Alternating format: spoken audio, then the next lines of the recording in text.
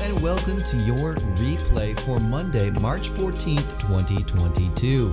Replay is, of course, your weekly breakdown of all of the latest in gaming news hosted by us, the Good Night Groofs, a place for games and a place for goofs. You know, we're actually still workshopping that slogan, but my name is Paul, and I am joined, as always, by Matt. A little bit different this week. Over the last month or so, we have been recording the show live since our 100th episode as we switched to our weekly format. But today, for podcast listeners, you'll notice no difference because we're just hanging out recorded. We had to change things up because we got a little sports fan over here who didn't want to miss out on some sports. Is it March Madness, Matt? Is that what this is? Yeah, pretty much. So, this is what I was going to go into when you ask me, Matt, how's your weekend been going? How you been doing? Well, you know what? It is the epitome now of the college basketball season. This is not going to matter to probably everyone listening, but I'm a massive college basketball fan. I doubt it. College basketball is huge. Like March Madness is huge across March America. Madness itself is big, yes. So I'm a massive college basketball fan, like throughout the entire season, not just March Madness. Today is Selection Sunday when we're recording, and so the selection show would literally be happening as we were doing the live show. And so that is not something that can happen because for me, it's like Christmas. So it would be like missing Christmas. And so, yeah, it's the conference tournaments throughout the week. And in this weekend, it's like a bunch of the championship games. So enjoying that. And then we find out, well, when this show goes up for everyone on podcast feeds, we'll know the 68 teams in the bracket. So fill out your brackets. Make sure you get all that done before Thursday around noon. And then hopefully you win some money in your pool. Hell yeah, that's sweet. I should fill out a bracket for the first time in my life. We should do a Groofs bracket. Yeah, knowing nothing. Like I want to do it just because I was like, I want to do it going in blind. It's like as if that's different from how I would do it. Like, it's like I'd have to try especially hard to do it with any knowledge. But yeah, so that would be fun. So I think maybe I'll do that. How long does that take me? Like 2 hours? Or let's say if I'm just guessing randomly, it would take me like 5 minutes, right? Yeah, it'd take you like 5 minutes. Now for me, I have like multiple subscriptions to like these analytics websites. And by the way, none of that actually helps when you pick the bracket. So I end up losing anyway. It makes you feel better. Like it gives you more to do in the hobby of picking the bracket. That's true. You've had really good brackets in the past, right? Like I feel like, didn't you have a perfect bracket once? 2014, I believe it was. Yeah, 2014. I actually had a perfect first round. Oh no, sorry. I had a perfect first day, and on the second day, which is the second day of the first round, I got one game wrong. So of those 32 games of the first round, I got one wrong, and that was the year where I think Warren Buffett was doing like I'm giving $1 billion or whatever to the person who gets a perfect bracket, which by the way is pretty much impossible mathematically. Like you can't do it. And I remember my friends just making fun of me because I didn't submit it to that thing, and then I have like the perfect first day, and I'm like, oh, you gotta be fucking kidding me if this actually happens. Oh my God, man, that would have been crazy. What Matt's not saying is that it actually did end up being perfect, but he can't admit it to himself because he missed out on $1 billion.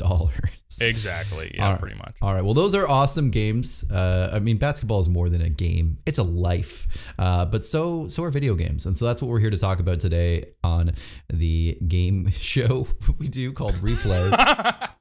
And what are we doing here? What is this? You know what threw me off? And it shouldn't, but for some reason I hosted one episode of Game Groofs this past week. It just came out today on Sunday as we're recording March 13th. Definitely go check it out. It's unhinged, and I certainly didn't host it correctly, but for some reason it's like having said a bunch of different stuff has like thrown off how I normally do this. It's like I just do one show, and now that I've done two, it's like everything's in limbo.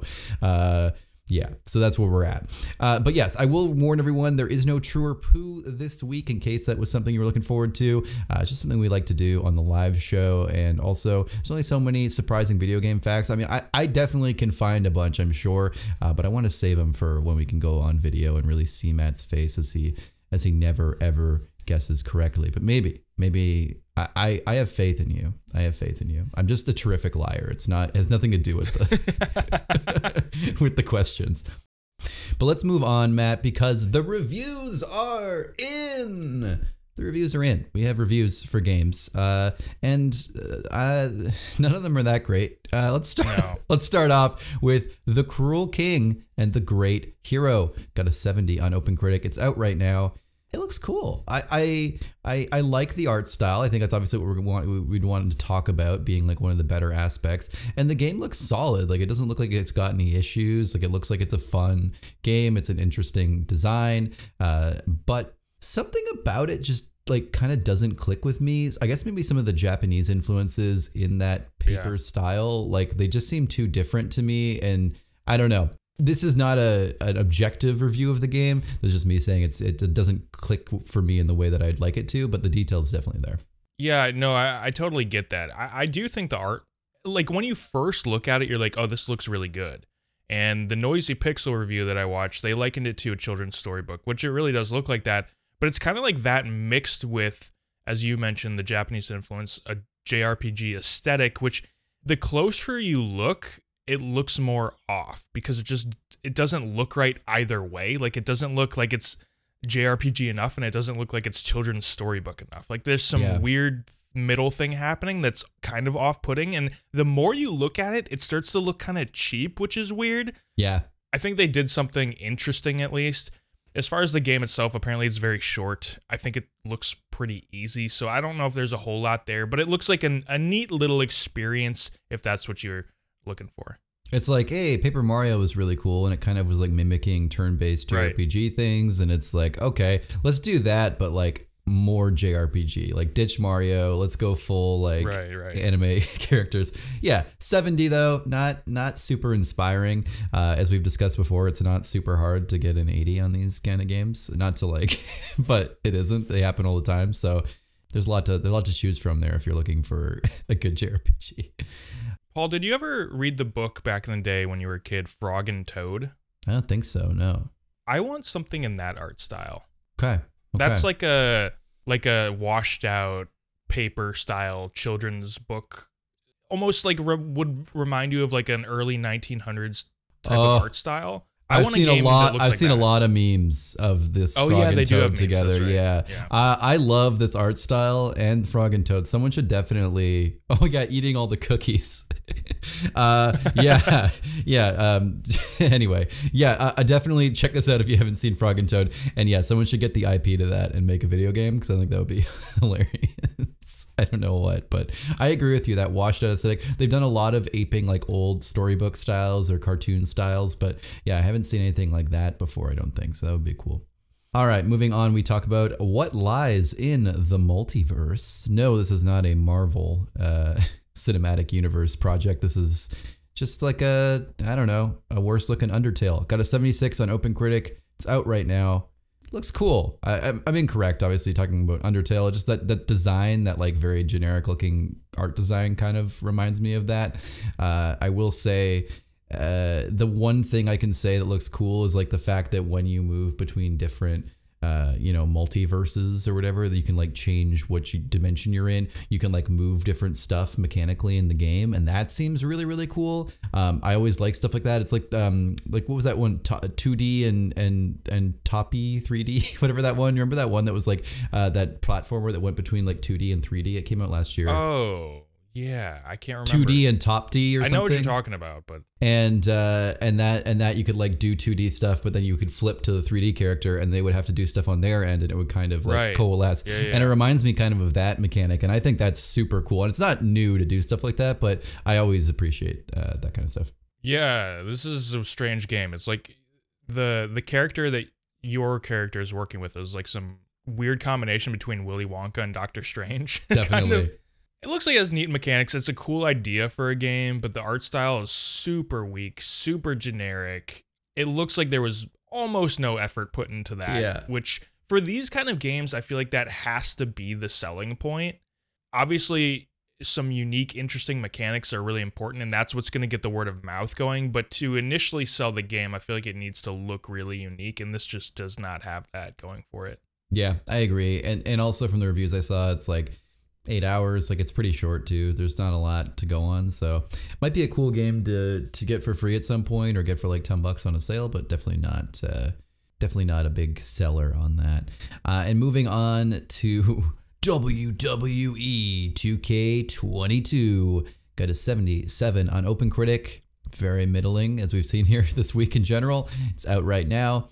I don't care. The last WWE game I played, I think we talked about this recently, was like on N64. I rented it when I had chickenpox, and I think there was a guy dressed as a Blue Jay, and I thought that was pretty cool because I don't know, I had like 1 month where I was into the Toronto Blue Jays at the time, and he just like beat the hell out of everyone. And that was pretty cool. Oh, I thought you meant he was dressed like a bird. He was dressed like a bird. Oh. Like he was in a Blue Jay costume. But you were also into the baseball team. Yeah, I was like, oh, it's cool that like he's dressed like a Blue Jay, like the mascot guy, and yeah. I was like, all right, I should be playing this guy like over, because I was like, I don't know who all these big sweaty men are. I don't watch wrestling, but like I know what a guy dressed as a Blue Jay is. I know what he's about. Like I get his vibe. True. Yeah. There you go. But that's very different than WWE 2K22, probably in theory. Matt, do you have any opinions on this? Like I don't want to be like, I don't want to be too like, whoa, we don't play it, so we don't have much to say, but like it's true. So professional wrestling like this, like the show that is WWE, is something that I kind of wish I could get into, because I think it's kind of incredible what they do with their storytelling. Yeah. But I just can't get into it. None of my friends are into it, so I think that's part of it. If I had friends who were into it and we could like talk about it, I think that would be a little bit different. But I'm happy for the fans, because it looks like the game has come back at least a little bit better after it took that year off after the 2020 release, which was just like getting rated like 2s and 3s and 4s at best. I remember playing this WWE demo game that came on a demo disc on PS1. It was on that same demo disc as Bloody Roar and Crash Bandicoot and all that. I loved that. I always played as Sting. I don't know if obviously he's way too old to still be wrestling, but I don't know if any wrestling fans still remember him back in the day, but I always played as him. I'm intrigued by the idea of this kind of game, and maybe it would like help me get into WWE stuff more, but I just don't think I'm going to drop the money on it, especially like, obviously it's better, but a 77 still isn't fantastic, and 2K still has terrible practices in their sports games. The only one I can manage to live with is NBA 2K, and I'm only buying that like every other year now. So not into it, but I am happy for the fans that it's not as bad as it used to be 2 years ago. Totally fair. And moving on, we have Aztec Forgotten Gods, got a 58 on OpenCritic. It's out right now. We don't have much to say about that, so we'll just move on. And just kidding, Matt actually got in the interest of transparency, we got a review copy of the game, which is actually the first time it's happened for us. So really, really cool. Props to the team at Aztec. And Matt played it and reviewed it and dedicated like 2 to 3 days of his life to it. And it was great, right? Unfortunately, the game is not very good. And I actually think that this 58 on OpenCritic, this cumulative score here, is actually probably a little bit too high. It's funny because we talked, I think it was even last week or the week before, where we talked about how games just don't get reviewed anymore unless they're going to be higher than like at least a 6, because people just aren't reviewing bad games. Yeah. Aztec is one of those weird situations where the promotional material was really good. In some screenshots from distances, it can look really cool and really good. Like it has this unique art style, but then you actually get into the game and it's ugly. It doesn't play very well. The combat is terrible. The boss fights are frustrating. The one good thing, flying around can be kind of fun, and I thought it was pretty good, although I did see some other reviews people didn't think as much. I think part of that is because the camera is so bad, yeah. So that can make the flying around kind of frustrating at times and kind of wacky, but the game has neat ideas, and there's something there. I think the team at Lienzo was just not big enough to make it happen. I at the very end of my review, which you should go check out on our YouTube channel, I said that it's an indie game that plays like a bad AA game that tries to be a AAA game. And that's really what it feels like. I was excited for this game because the promotional material really sold it really well. And it's just not good. I think the 58 on OpenCritic is too high. I think this game is like a 3 or a 4. It's really not good. And I even said in the review, like, if it were free, I would still not recommend it to people because you would just get frustrated, and it's just not worth your time when there are so many games that come out every single day. It's not worth your time, even if it's free.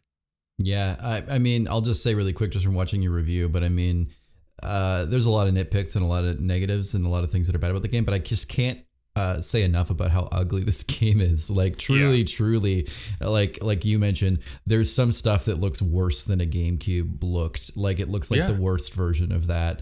And it's like 20 years later. It's like, are you kidding? Like, especially when, I get stylizing it, you know what I mean? And I think that the design of the game is stylized that way, and I think that's okay, but you can also stylize it that way and keep the resolution up and keep it clean looking, as opposed to having like 2 polygons for that little child who looked like a monstrosity. So there's a lot going on there, but everything, like, I mean, I just, even like the professor character, or like not the professor, like the, you know what I mean, like the mother of the main character who looked like a kind of crazy professor.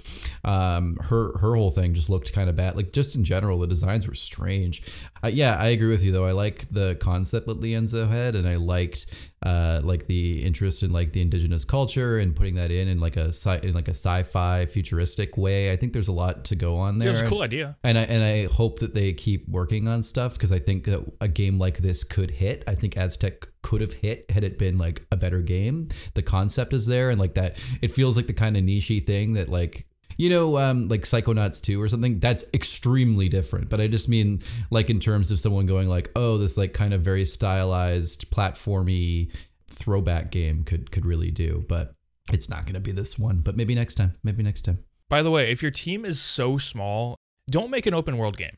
Don't try to make an open world game. This game, you can still have the really cool flying mechanics and have big areas without it necessarily trying to emulate an open world game, because there's nothing to do in this open world. It's the worst open world I've ever played.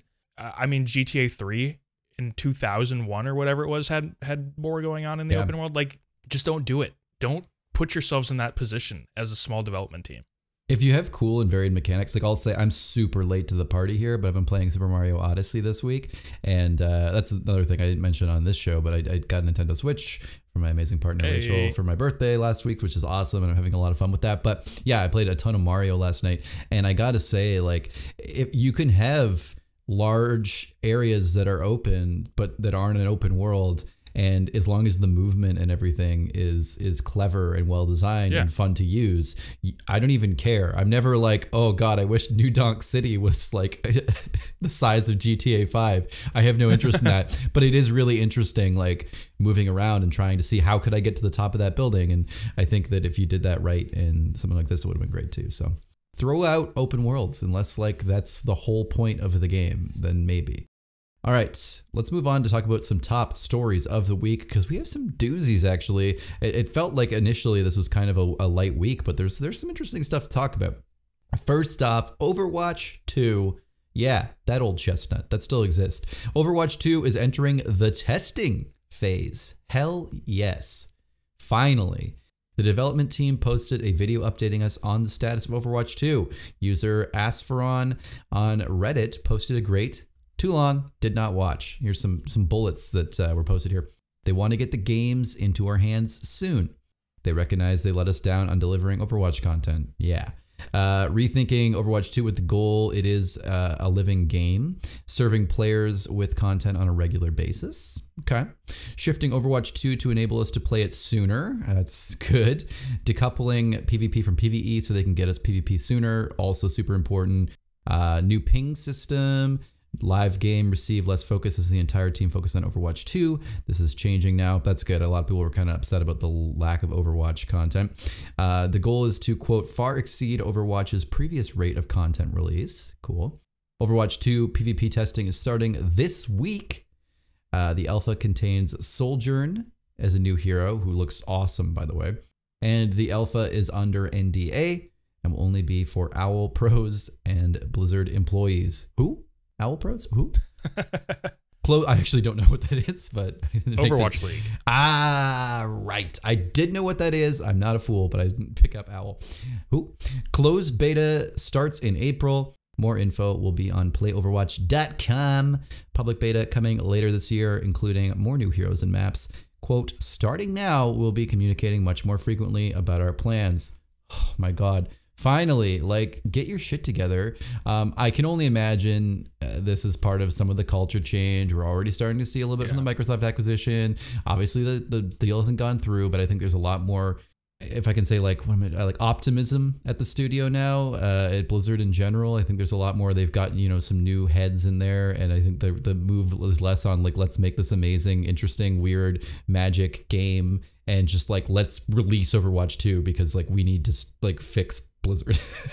Well, I think there's also generally more effort because I think there's a lot of people who are like, I want to keep my job when Microsoft comes in. And if I don't show that I'm actually doing shit, then they're just going to replace me. Super fair. This looks awesome. I mean, I went on for a while. There's a lot of points here, but I'm really excited. We've mentioned it before. I think when we did our Game Grooves episode and we talked about our favorite Game of the Year nominees or winners over the past 10 years or so. Yeah.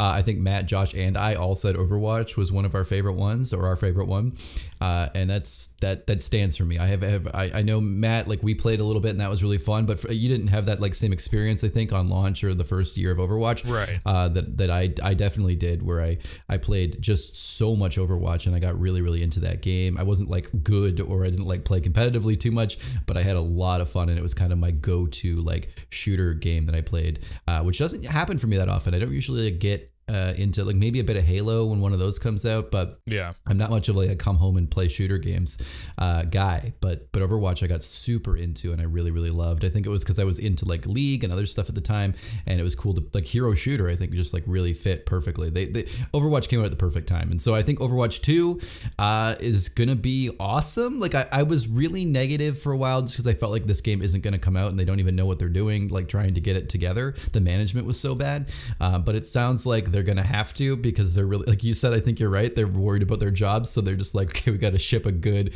game that's like Overwatch but 2. So yay. Yeah, I'm starting to get the feeling that we're gonna get Overwatch 2 PvP near the end of this year, and then the PvE early next year. That's sort of what I'm, almost like the Halo Infinite route, where they're just like, okay, the PvP is ready, just get that out there, we'll still work on the PvE stuff a little bit, the story stuff, whatever that ends up being, and we'll send that out later. And for Overwatch, I think that will work. Same. The Overwatch community is starving for content. It would be just a huge deal to finally get this out there. I think it would revitalize. I do think Overwatch 2 is going to be one of those things where Overwatch is sort of on the back burner right now, but as soon as Overwatch 2 comes out, I think it's going to be a big deal again. I do think people are going to be playing this game and loving this game, and it's going to be at the top of the first-person shooter playlist like it was back in 2016 when Overwatch came out. Or 2014? How long has it been? It was 2016. Okay. Yeah. Or 15, maybe. I think it was 16. Anyway, Overwatch, incredible, awesome stuff. I'm really, really excited. And yeah, you're right. PvP, I think, is really the key here, because they never even had PvE before, really, just like tidbits of story. Right. So I think it makes sense to, initially, I think the big point of this was to make a PvE kind of game and then have PvP be updated. But it's becoming clear that direction isn't there anymore. That's not really like, that didn't work for them. So at this point, I think they're like, let's stick with what we know how to do. Let's make a good PvP Overwatch 2. We built it, and then we can get the PvE in later. No one's like dying for the PvE. They want more PvP. And initially, I think it wouldn't have mattered so much if they kept updating Overwatch, like the original Overwatch, in PvP while they were working on the PvE for Overwatch 2. Right. But they kind of let it die and then put everything in Overwatch 2. So it's like, okay, let's just like launch the next, like, the next generation of Overwatch and then work on the PvE later, So cool stuff. Let's move on, talk about Perfect Dark. Ooh, this is something we talk about here and there, but we don't really know what's going on with that. And it's even more in flux now, as the game director of Perfect Dark has now left the initiative. The initiative has disbanded, not really, but the game director has left, according to Dan Neuberger's LinkedIn profile found by Clobril. He left the initiative last month and is currently looking for work elsewhere. He left before looking for work. Okay, so there's maybe some shit going on. I don't know. Interesting. Perfect Dark's design director also previously left the project. Drew Murray left the initiative in February 2021 to rejoin his previous team. And Insomniac, probably a good move on that part. Insomniac's killing it. Jeff Grubb claims that Perfect Dark gameplay is likely to be shown this summer, and it could come in 2023 or 2024. Do we still think that that's the case? Like, I guess so. Is that Grubb quote from before this happened or after? I think this is in response to this discussion. Gotcha. I could see late 2023 for this game. We don't really know where it is in development, though. We haven't seen anything other than that announcement CG trailer. I have no idea what to expect for this game. It could be mind-blowing. It could just be whatever, like a run-of-the-mill story FPS. I really don't know what to expect from this game at all. I don't even know if I ever played the first Perfect Dark. I didn't. Or even the second Perfect Dark Zero. I think that was what it was called. I'll be excited about this if what I see looks cool, but other than that, like, I just don't really care that much. But I would love to be surprised. Yeah, I think I'm the same way. I'd love for this to be awesome. I'm not super confident. It's just pretty weird to see a game director leave, not even for a new opportunity, but just leave. Like, that might just be a personal thing about Neuberger and less so about the project, but it does have a weird vibe to it, so that's interesting. Less so the design director stuff. Obviously, they left earlier in development, and also, for a different opportunity, it happens. But the game director leaving at this point for no other opportunity is kind of strange. So that is weird. Yeah. I hope that doesn't spell any disaster. But Microsoft is pretty on it. So I don't know. I think ultimately, whenever this game comes out, it'll be pretty solid. I don't think they're going to rush it out. I think, like, if this did affect development in some way, they'll give it a bit more breathing room. This game's had a lot of breathing room. It's taken forever to have something like this come out. So, I think we're going to see something good eventually when it happens. I'm not a big Perfect Dark guy, but I'll probably check it out because I have Game Pass. So, something. Well, let me ask you this. The Halo Infinite campaign, so like the single player mode of that, if Perfect Dark comes out and it's like on par with that as far as like the reception, is that a win, or is that just kind of like blah, they just kind of sent it out there, it was okay, it was above average, but it just kind of is what it is? What would that be a win for them? I think maybe that's a good question. I think that Halo Infinite's campaign was pretty well received for the single player aspects. Obviously the co-op is, we're not getting that and people are upset about that, but I think that, it's gotten, it helped to get the game, mid 80s or high 80s and stuff like that. So that's pretty good. I think a lot of people were just breathing a breath of fresh air to see that Halo had a compelling campaign again that didn't take any huge risks and didn't like fuck up the whole thing. And it was a weak year. Yeah, and it was a weak year. We're getting into some crazy years here. 2022, 2023, even into 2024. I think we're just going to see like I think we're going to have like a few years in a row of just like blockbuster hits every year, especially as we get into like the meat of a new console generation. So yeah, I got to say, I think it'll be a win. It's Microsoft, right? They don't need to like sell like crazy for this to be a good game. They're looking for content for Game Pass. I don't want to say that's like everything they're doing, but that is. So I think if this game ends up being in the 80s, mid 80s, I think that's fair, especially for a game that hasn't been out in like 20 years. I think it's fair for them to kind of come out and be like, hey, we came back, and maybe like the first one isn't perfect. Dark. First one isn't perfect because, we're trying to refuel the formula, but, people will be like, hey, this was really good, and we're really excited to see Perfect Dark come back. And like the second one's probably going to like just iterate on this and make it even better. So I think as long as they come in and they have that similar reception to Halo Infinite, where it was good but didn't take too many risks, that's probably the right move. All right, let's move on and talk about, speaking of Microsoft, Xbox will hold an E3 style showcase in June, according to Jeff Grubb. I keep hearing these rumors like Xbox is going to hold an E3 showcase or someone's going to hold it. It's like, this happens every year, right? I'm not crazy that like, it's not like when E3 was going on, like, when we had E3 canceled a couple years ago, Xbox still did a big showcase. Like they always do that, I feel like. So But anyway, I'm super excited. The Microsoft show over the last few years has been one of my favorites. I mean, obviously I'm a fanboy, but it's just so cool to see them finally start to harvest some of these big acquisitions they've made and some of the big investments they've made. So it's cool to see that. I think we're just going to every year just going to keep seeing more and more and more. So Jeff Grubb says he expects to see Perfect Dark, makes sense, Avowed, Starfield, Redfall, and Forza Motorsport 8. This is nuts. Matt, what do you expect to see this year, and what do you really want to see? Maybe you don't expect it, but it's like this is the dream. I think what Grubb said is I think it's probably smart to go along with what he is saying. Mm-hmm. Although I don't know about Redfall. I guess we don't really know how far along that is. I think we might see a little gameplay just because we have really no idea what it is. That one game, Contraband, I kind of feel like we might see something from that. I think we're more likely to see something from that than we are Redfall. Really? I don't know. I guess it depends on when Redfall is going to be coming, because Xbox has so many games that are being worked on right now. At some point, they also have to figure out their release schedule. It's almost like the PlayStation problem, except even more games, where PlayStation has like, they can't release like God of War and Last of Us in the same quarter. You want to spread it out a little bit.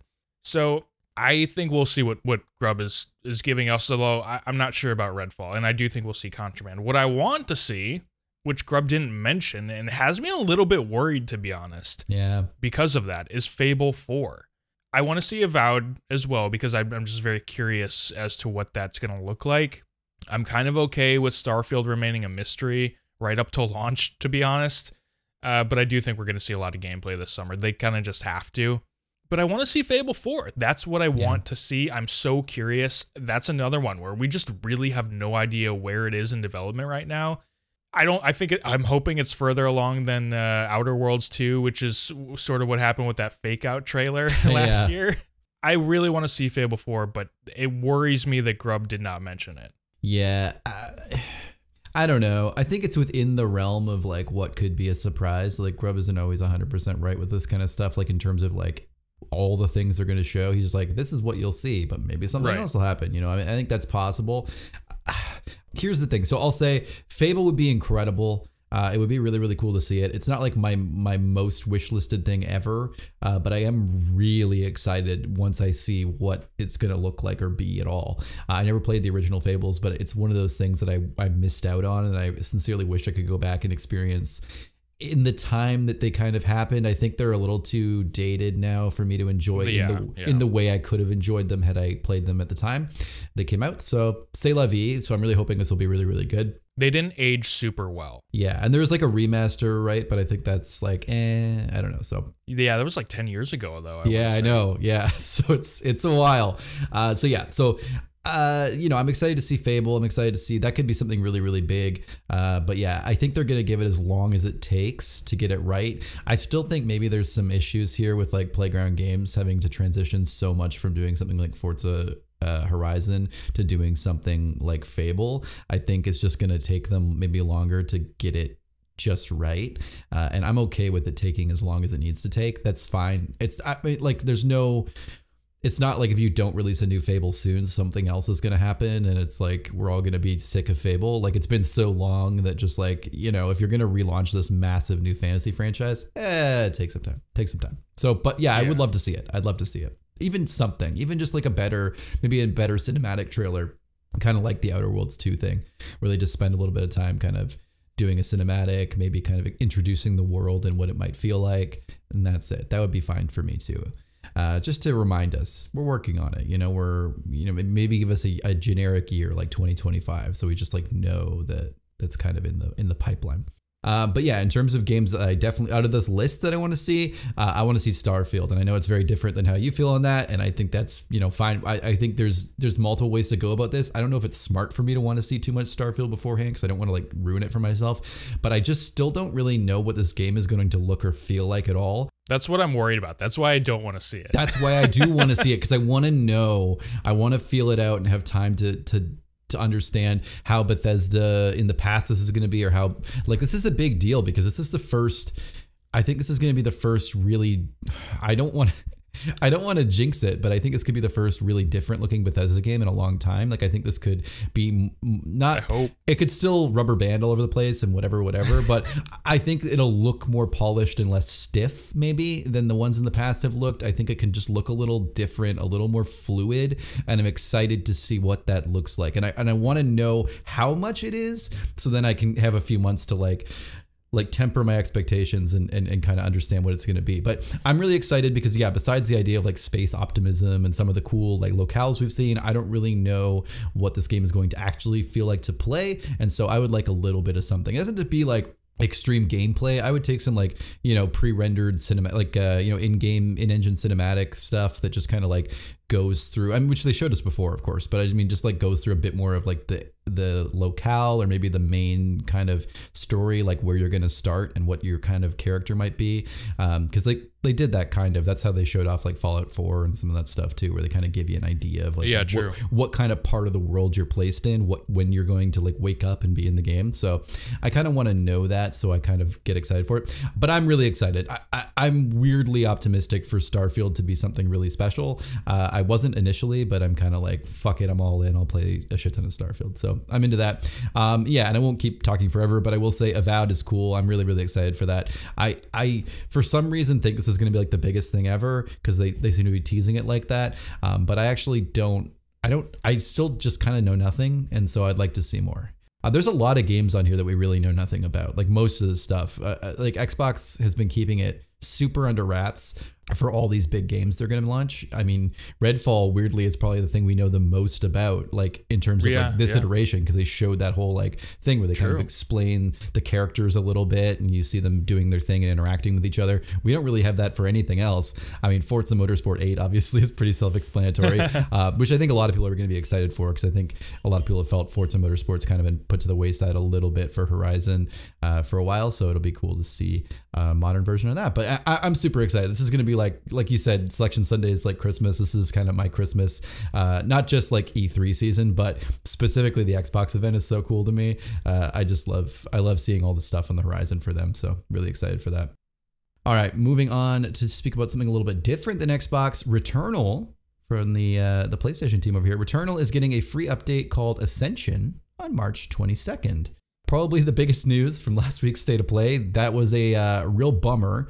Can we just have a second here to talk about State of Play? What a bummer. I want to shout out, was it Tom Henderson or Special Nick, or who's the one who said like we're gonna see Hogwarts Legacy and all that? Like, get out of town with that. This is the big one, said someone.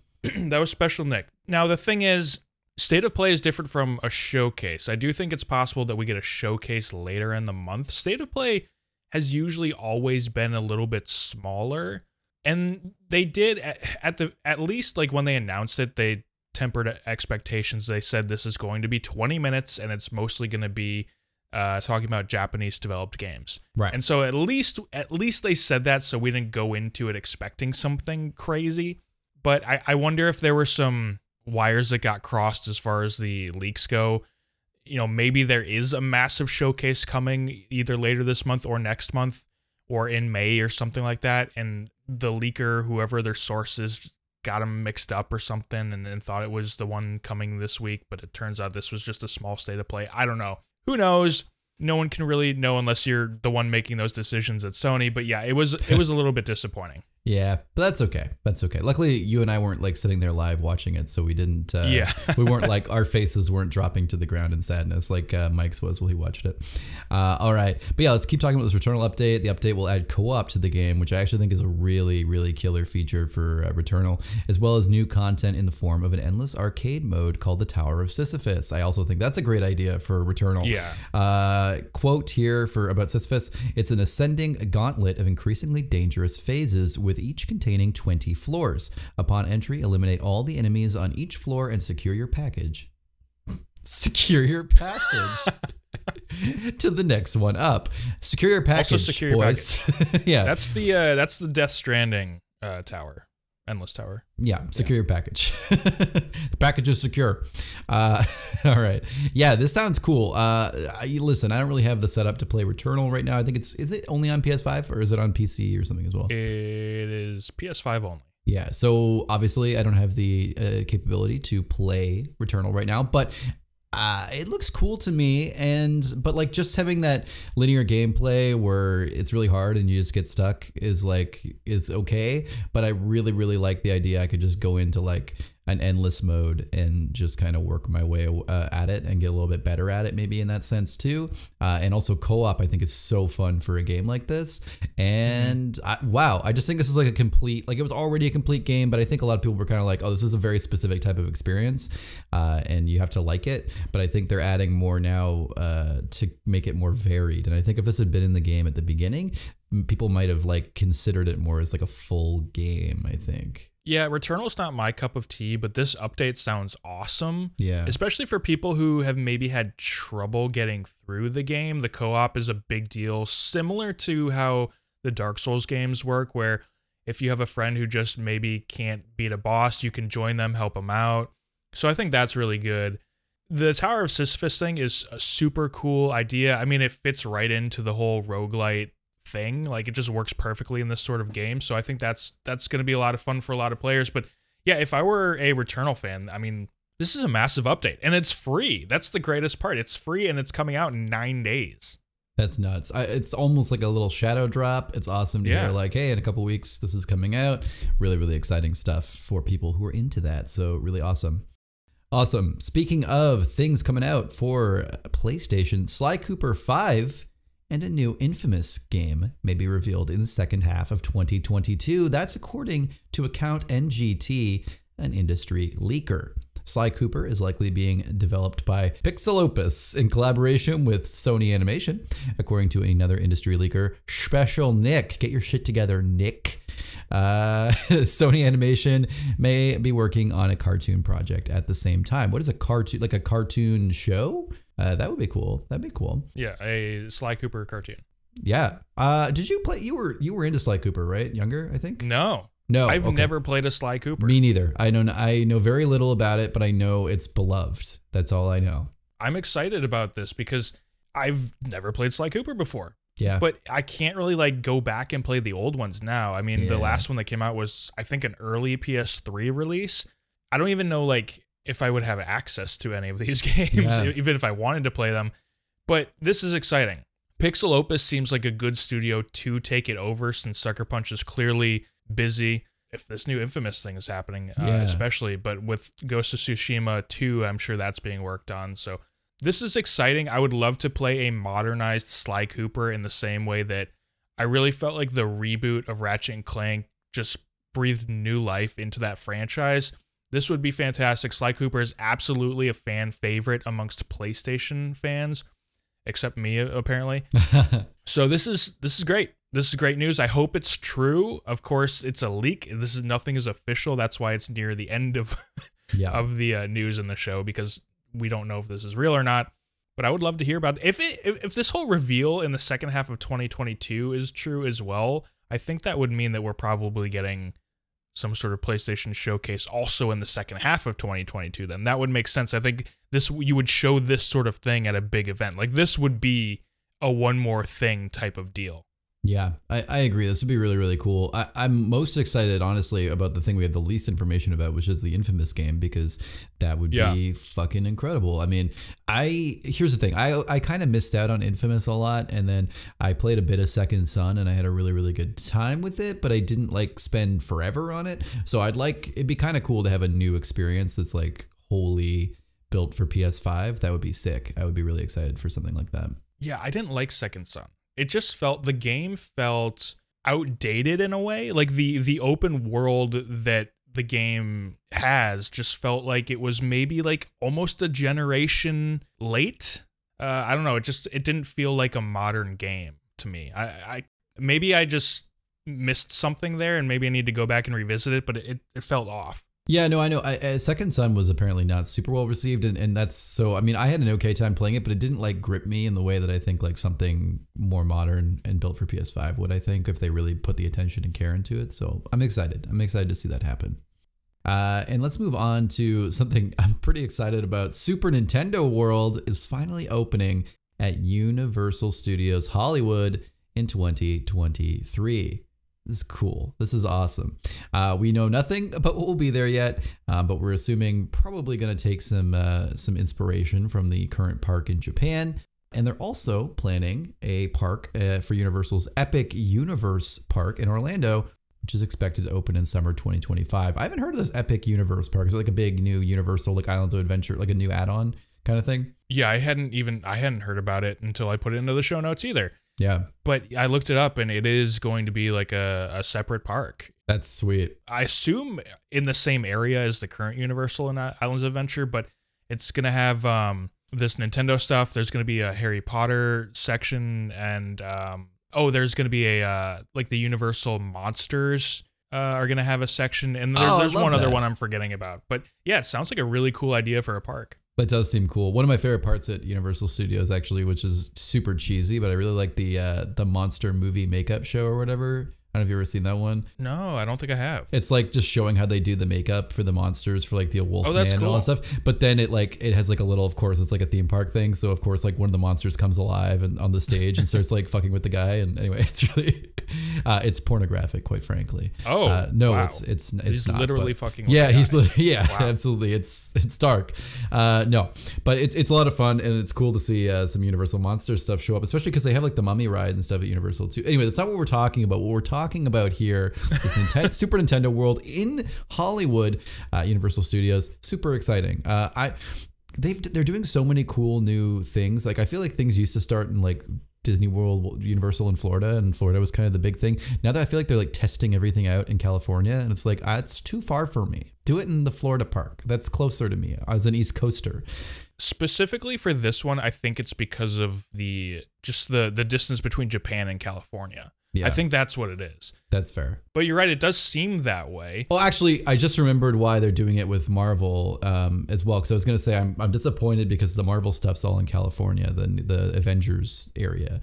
But I remembered why. It's because of the laws, like the special copyright deal they have with Universal for Spider-Man. And some other heroes. Oh. They have a deal where they're not allowed to use like Disney's not allowed they're not allowed to use those characters in like certain states southeast of Mississippi or something. Like it's a whole thing. They have this whole deal where Universal is allowed to use Spider because they've like licensed them out indefinitely or something.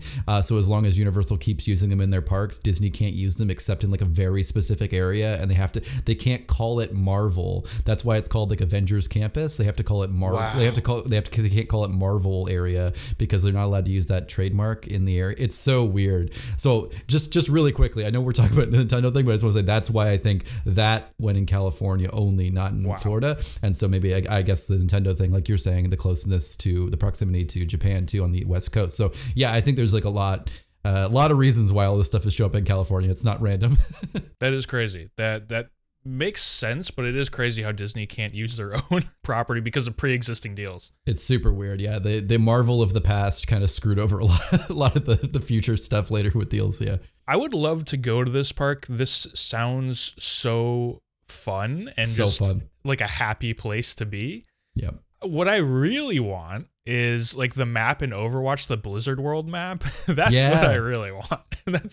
That is such a cool map in that game. What I really want is I just want a World of Warcraft theme park is really what I'm saying. That's what I want. I just want more video game theme parks. I think that's so cool. We have all these great worlds, open worlds, world building, blah, blah, blah. And then you see like Disney and Universal, like, you know, building parks that are like world building. We see like the Pandora stuff in Disney World where they've like really built this like incredible insular experience. And it's like, that's video games already built those worlds. You literally just have to like plop them into the park and they're done. Like you don't even have to world build yourselves. It's done. It's so cool. I mean, there's a lot of work into it. I'm just saying these are great IPs to be putting into parks. So I'm really excited about the Nintendo deal. That's awesome to see.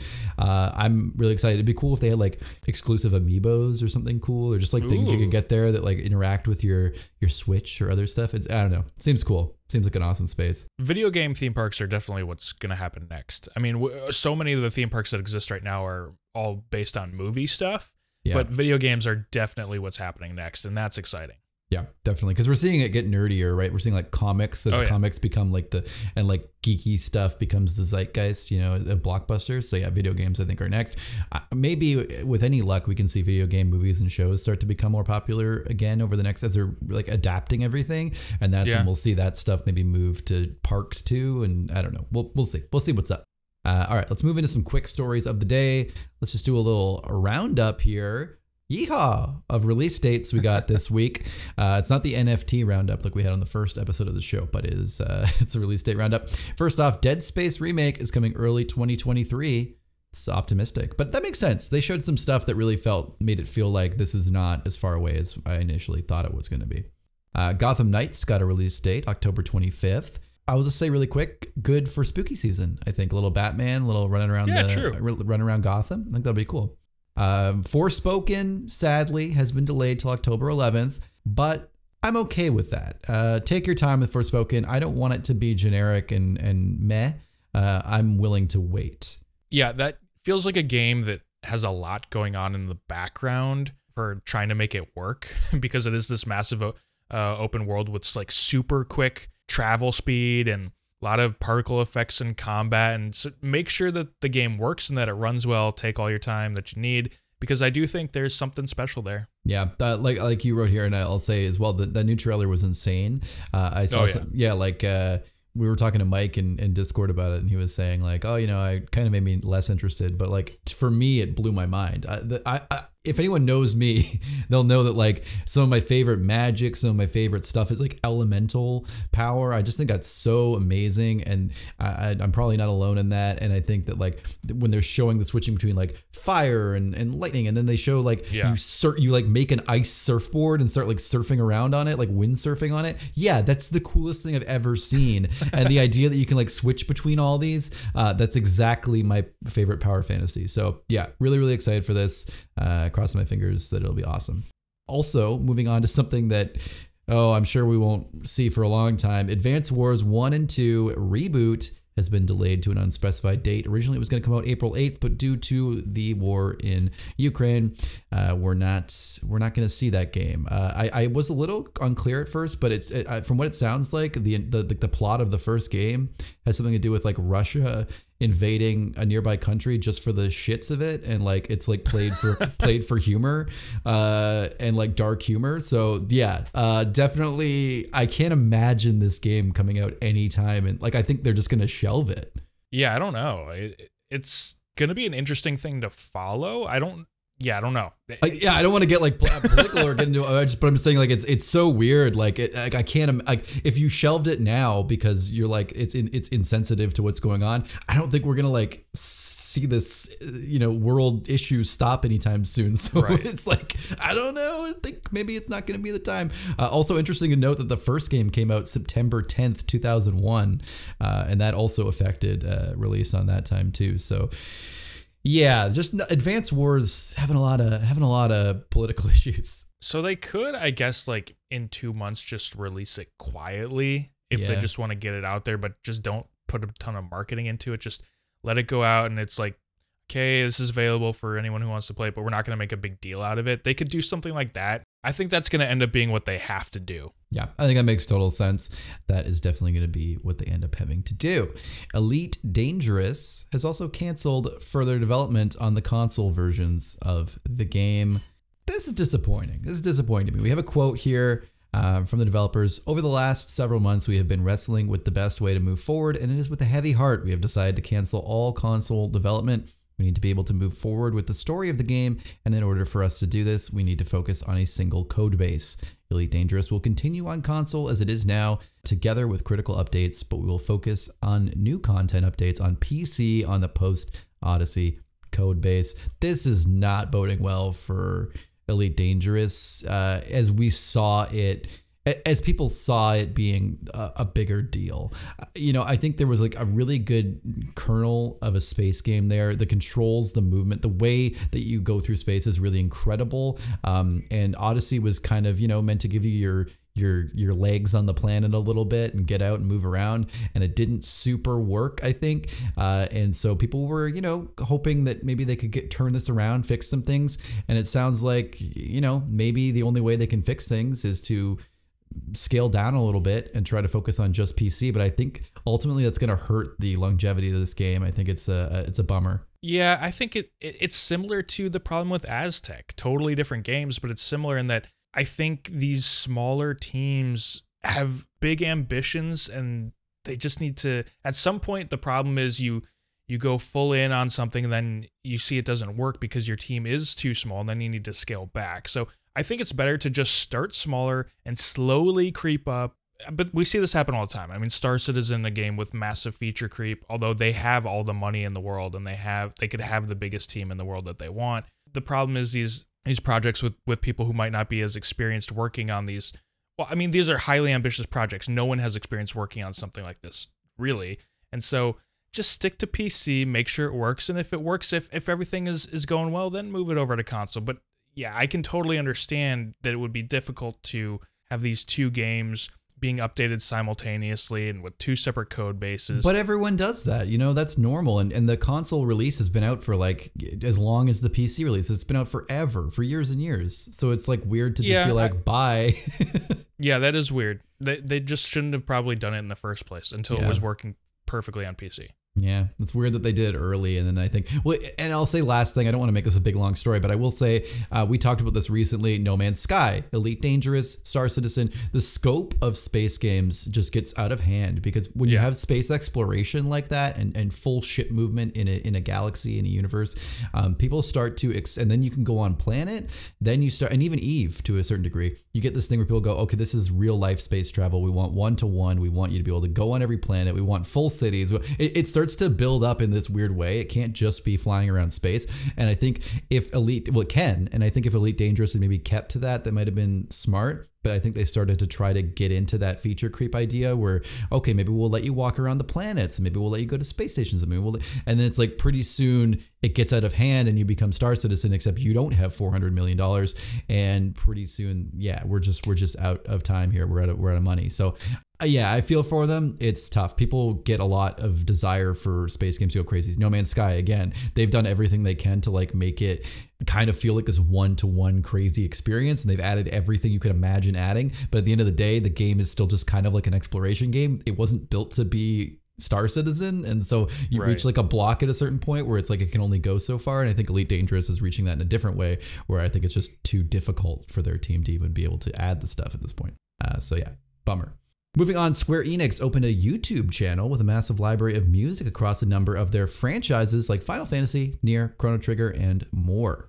Cool. That's awesome. It's fun if you want to listen to some video game music. Neat. Yeah, I don't really have anything to say. It's more a PSA than anything else. Yeah. I know there are a lot of people that really love the music in Square Enix games, so big deal for them. Good for them. They can go listen to it on YouTube anytime they want, I guess. I mean, I'm sure there were other ways to listen to it before, but hey, go subscribe to their channel on YouTube, I guess. Hell yeah. Smash that like button. Also, Chrono Trigger for PC and mobile received an update that adds full screen support, auto battle speed boost, extra save slots, and more. Matt, you wanted this one in there. So what's the Chrono Trigger hubbub? Yeah, so I know this isn't big news, but here's the thing, like I've never played Chrono Trigger. I bought the mobile version like a year or two ago because I figured it's $5. I could buy it on PC, but I feel like this is a game. This could be one of those really good mobile games that I just have on the go, and it's a beloved game. Some people consider it one of the best games of all time. I haven't played it yet, but I did notice last week this random update on the App Store, and so I looked into it, and this might get me to finally try it out. I don't know. Like, I don't know if it's changing everything about the game. I don't think it is, but the auto battle speed boost is good, especially for a mobile game. I feel like that adds to that. The full screen support, extra save slots. I think it goes up to 20. Not that I really probably need more than one, I guess. But the fact that they actually went back and fixed some stuff, made the game a little bit better for PC and mobile, I think that's good, and it makes me want to go and take another look at it. Hell yeah. Good to see. It's always fun to have some patient gamer time and a little bit of support to old games that might just push people over the edge of playing them. So we love to see it. Yeah. Speaking of old games coming back, Glover is coming to PC on April 20th. 420. Get really blitzed and be like, why the fuck am I a glove bouncing a ball? This is crazy. Yeah. The game is completely redone from the original source code of the N64 version, which is a little controversial. I think that was kind of the definitive version for a lot of people. That's like the one that a lot of people played. But I think there were some updates and some little additions in the PlayStation and the PC versions that some people were kind of sad won't maybe be there. So it depends on how they decide to add things in. Obviously, they're redoing it. So, they might be able to add in whatever they want. I, for one, obviously have a little bit of a connection to Glover. It makes it sound like my uncle made it or something. No, I just I have a connection to Glover. Actually, my uncle was the president of Nintendo. So actually that's kind of crazy. No, but I really liked Glover. I didn't like Glover as a kid, but I had it and I played it way too much because, you have 4 games as a kid. You just play whatever you have. So I played a lot of Glover. And of course, I do infamously have a gag from the first Game Grooves episode where I guess Glover all the time for a game. But yeah, ultimately, I won't buy this. I don't want to play Glover. It's creepy and it freaks me out, and I'm not interested in it. But cool stuff. Super weird to bring back Glover of all things. Yeah, I don't really know why it's getting a re-release. I don't know if the juice is worth the squeeze on this one. Unless it becomes like a meme type thing and a bunch of people buy it for the lulz. It will. I don't really know why, but good for them. Whatever. If people are going to enjoy it, then that's good. Yeah, this is going to be... They're really banking on Dunkey making a good video on it, and then people just going to buy it because Dunkey made a video on it. That's probably what it's going to be here. That's kind of the move. All right. Matt... This is normally the part of the show where I ask you what happened on Game Grooves this week, but a little bit different this week. Yeah, I wasn't on the show this week for the first time. So you hosted. You tell me, Paul, what happened on the show this week? Great question. Well, this was the 37th episode of Game Grooves, if I'm not mistaken. Of course, Matt was not here for reasons that I can't disclose on the podcast. I'm kidding. There was no... I don't even remember why. I think he was just busy. It's because the Aztec review. Sorry, my brain is... yeah, Matt was busy doing an important thing where we got a review copy for a game. But yeah, I hosted Game Grooves with Mike and Josh. And of course, so the big news is that Mike and Josh were actually in the same geographic location. Mike went to visit Josh for his birthday, which was awesome. So that made the show a little bit more unhinged than it would already be with me hosting, because they were both together and getting pretty drunk, and I did the same on my end. So it's kind of the lost episode, as Matt dubbed it, and I think that's a great way to describe it. We talked about the Steam Deck in the big question, which actually was like a relatively coherent conversation, so that was great. But otherwise, the rest of it was insane. We played some games. We played what did we play? Over Under, which was good. Guess the price, guess the units sold, and we also, I don't even know what else we did. We did stuff. It was good. Honestly, there's no way to describe it. It was just a train wreck. If you want to listen to a train wreck, that's why you're listening to it, not because of the content. But it's a lot of fun. We had a lot of fun. If you enjoy contagious laughter, you'll enjoy this, because we were all hysterical the entire episode, and it's a good one. Matt's cringing as I talk about it. When I asked Paul for the timestamps, he sent me the timestamps, and it says trending topics attempt 1 and trending topics later in the show attempt 2, and I was like, oh god, this is gonna be a shit show. What happened with that was, I'll say right ahead, just for anyone who's interested, is that I wrote the show ahead of time, like I wrote the games and stuff, but I forgot to write trending topics, and then I tried to do it live while those two vamped without editing it out, of course, and then I couldn't do it in time. I couldn't figure out Google Trends, and then later in the show, Mike took about 10 minutes to talk about the latest games he's been playing, I managed to put it together. So as a meme to meme on how long it took him to talk about it. So it's a lot of fun. You definitely want to check it out. A lot of ribbing, a lot of good natured.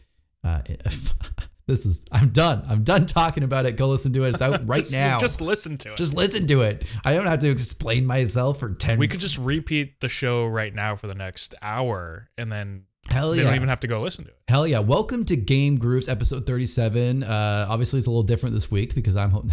Okay, that's enough. That's enough.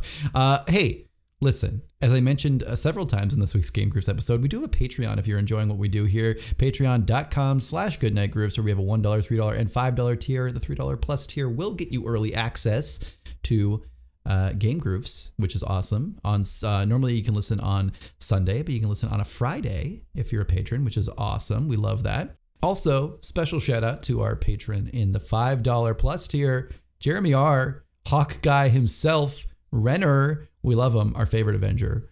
Never change, Pony Boy. Also, if you're enjoying this podcast, please consider dropping us a 5-star review on Apple Podcasts and Spotify. Super helpful. It makes a big difference for us in the algorithm.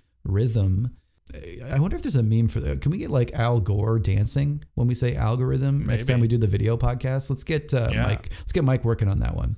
So sorry, Mike. This is the kind of thing that Josh does on SFG. He's like, stop. Also, if you want, we do have an awesome YouTube show called SFG Southern Fried Grooves. You can check out where we're doing Let's Plays, which is really fun. So you definitely want to see it. Normally I say thanks to Mike for putting the show together because he puts together the awesome video for the live show. But alas, he didn't this week. So I'll just thank him anyway for all of his tireless work every other week except this one time. And also, Matt, I'll thank you for putting together so much of today's show, which was fantastic. Thank you so much. Do you have anything else to say before we head out of here on this wonderful Selection Sunday? The Platinum Trophy for Aztec only has 15. The trophy list is 15 trophies. You get 14, you get the Platinum. One of those trophies is beat the game in under 2 hours. Not gonna happen. Sorry, I'm not revisiting this thing. Not gonna happen. That sounds like... And if you don't get it, then you have to replay the game again. It sounds miserable. Not gonna happen. I'm not getting your Platinum Aztec. I'm sorry.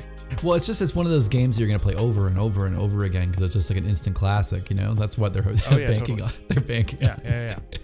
Speedrun community. All right, speaking of getting bored, this show's over an hour long. So, without further ado, we will see all of you next week on another exciting episode of Replay, hopefully live next time. And until then, good night, Grooves.